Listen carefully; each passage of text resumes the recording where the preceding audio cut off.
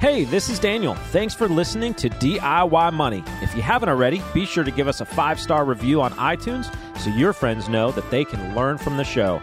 Also, follow us everywhere on social at DIY Money Podcast. If you haven't already, be sure to check out the video on YouTube. We've got some awesome bonus content there. Now, enjoy the show. Welcome back to another edition of DIY Money. DIY Money. Daniel here with Logan. Quint's out today. He is out. He's out of here. Yeah, so I got Logan, which is going to be fun because we got one really good question today.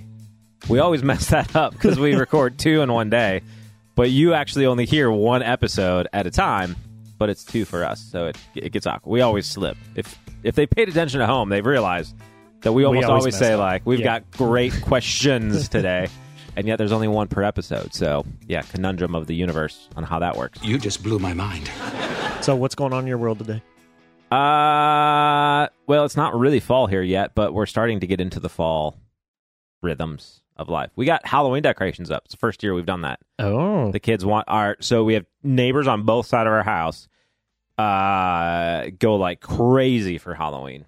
Okay. And I don't really decorate for anything because it's just like crap you have to buy. There will be no Halloween in this house. It's forbidden. Then you have to work to put it up, and then you work to take it down, and then you put it away. You don't decorate for any holidays? Not Christmas? Nothing? I mean, well, if I wasn't married, no, I wouldn't decorate for Christmas. We got married, I'd started decorating for Christmas because it was in the contract of some sort. So how did you go about going Halloween? Oh, we did the bare minimum.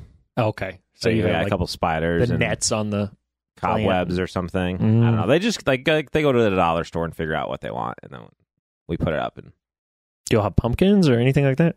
Not yet. Do you have pumpkins?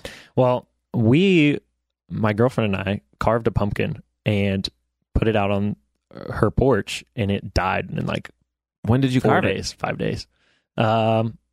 Early October, so it was too early. It is early October. I thought pumpkins lasted longer. They don't. Once you take the guts out, it's like a human. So like you take the guts out, and then it's on life support basically.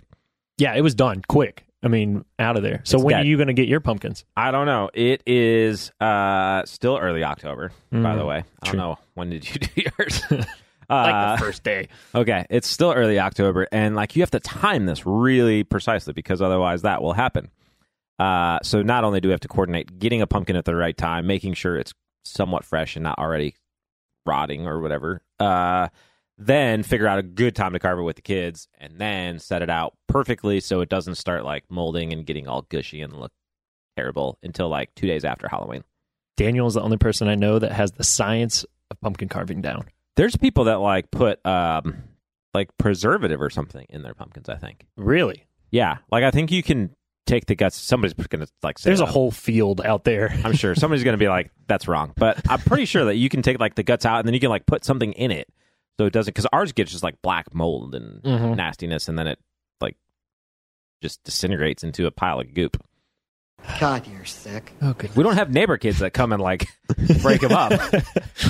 When I was growing up, pumpkins never lasted because everybody would destroy them. What neighborhood did you live in? It was up in the north. You were vicious to the pumpkins. Illinois. I guess maybe in the north, though, if it's colder, maybe they don't go as bad as they don't go. Yeah, I mean, it gets like to 80 here sometimes. I mean, it's 80 right now in October.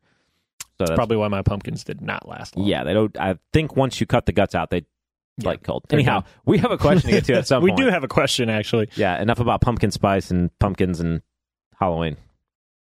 There's never enough. I love Halloween. Anyhow, roll a question. All right, so we have a long question today.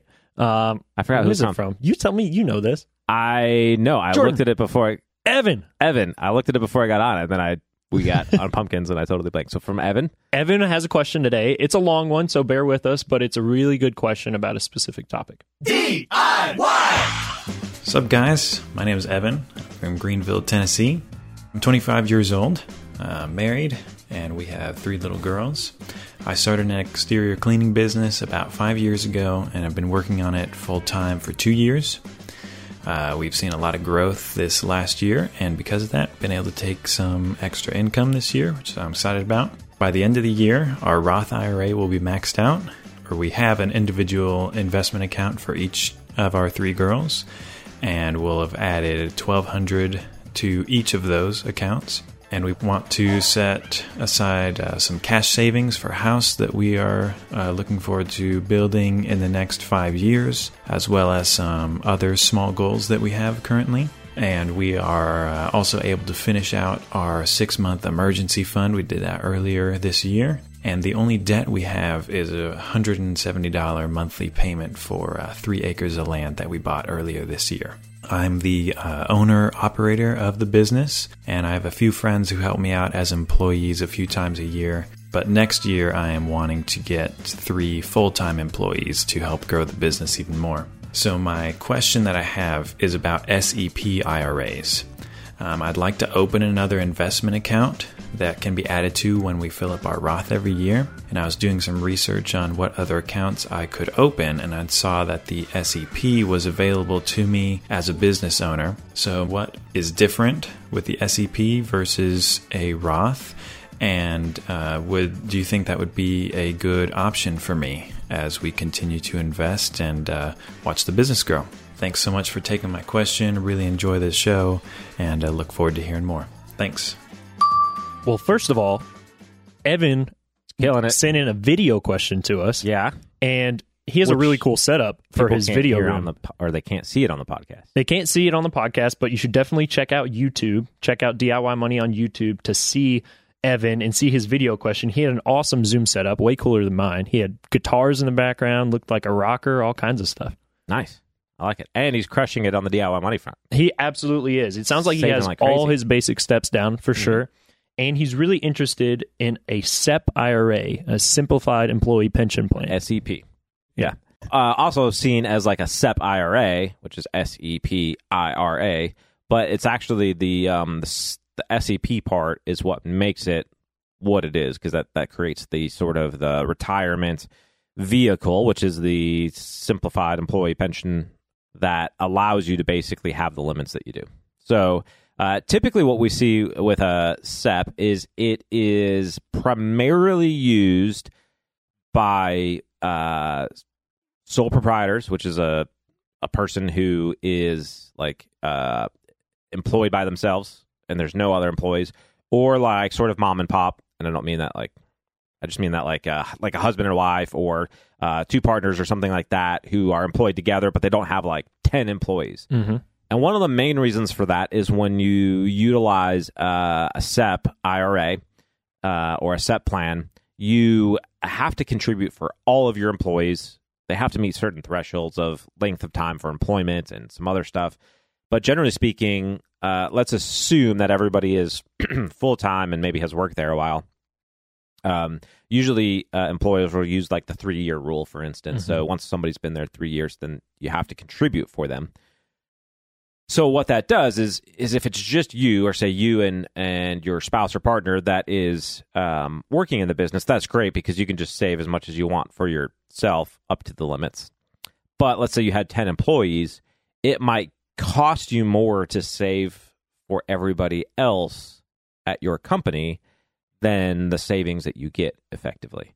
And the reason for that is because a SEP IRA is a employer-based savings plan. So traditionally when you talk about, say, 401ks, employees contribute and then there's a match that the employer gives, but the employees have to do something. Mm-hmm.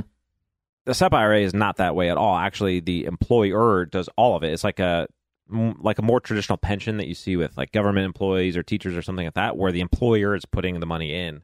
And the employees don't really have to do anything at all. But versus a normal, when you think about a normal pension where it's going to be paying out over time, you're actually putting that in a form of an IRA. So you're putting it in an individual retirement account for, and like you mentioned, it's basically for employers that are by themselves or with a spouse that are putting money into their retirement funding. Typically how it's used, because the employer will pick a percentage each year, and that's a percentage of the employer's salary, which then is the same percentage they have to use for their employees. So let's say the employer wants to contribute 10% of their salary. Well, then they have to contribute 10% of their entire payroll, everybody who qualifies for the plan.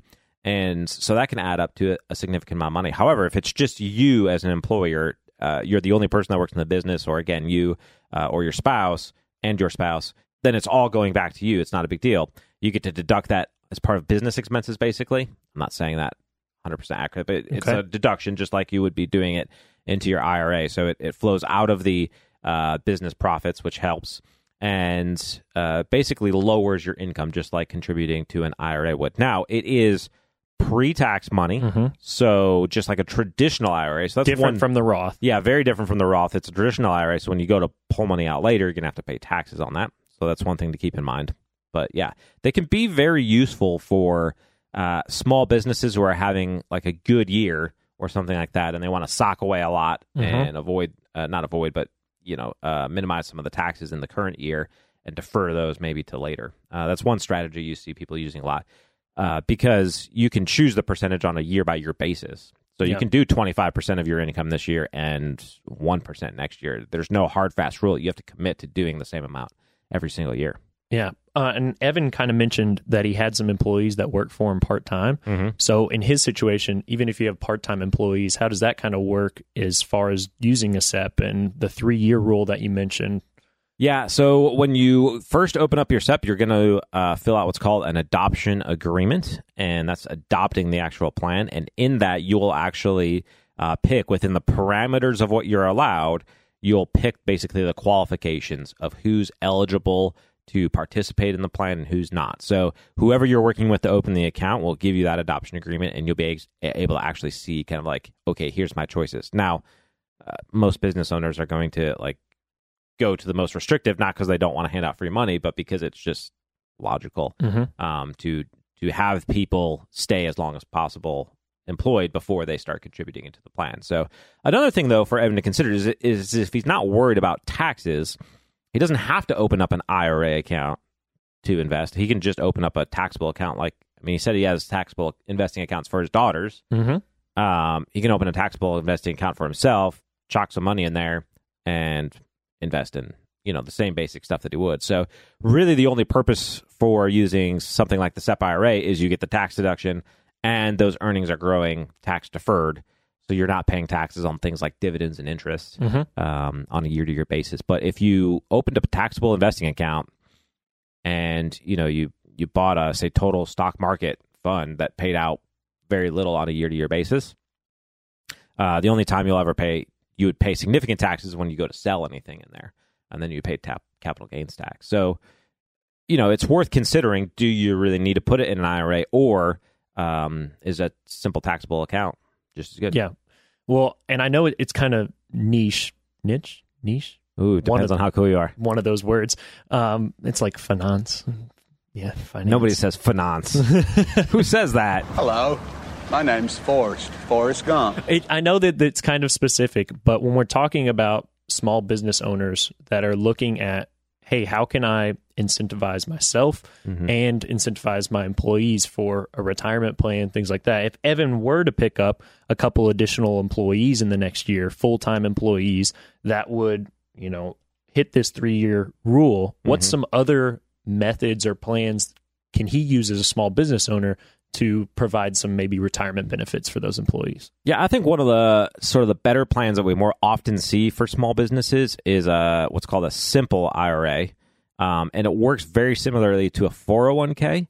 Not exactly, but somewhat similarly, except that it has much less administrative burden, which means it requires less money to kind of maintain. If you're just trying to set up a 401k for your small business, you're going to run into not significant, but there's an expense there. Simple IRA, it's very low expense, and it's a very simple way that they do it, and that's what keeps the expense low, is you have a couple different options, but the most popular option we see in small businesses is a small business will match up to 3% contribution of the employees. So the employees put in 3%, the employer puts in 3%, the employee can put in more, but the employer's maxed out at basically a 3% match of each employee's income. It's a lot easier to kind of know going in what to expect as far as the expense of that on a year-to-year basis. One of the reasons an employer may not like that is you are now committing to a 3% match every single year versus the SEP IRA that you can kind of choose, we're going to do a contribution this year, not do a contribution next year, based on how business is. Okay. Makes sense. All right, Evan, thank you so much for a great question that you sent in to us. You're going to get a $25 gift card. Make sure that if you want to send in a question, maybe send in a video question. Evan sent that in and he got bumped right up to the top. So send in some video questions to us the same way you would send in an audio question. Thank you all so much. Remember, the secret to success is live on less than you make, invest the rest, and do so for a very long time. Make it a great one.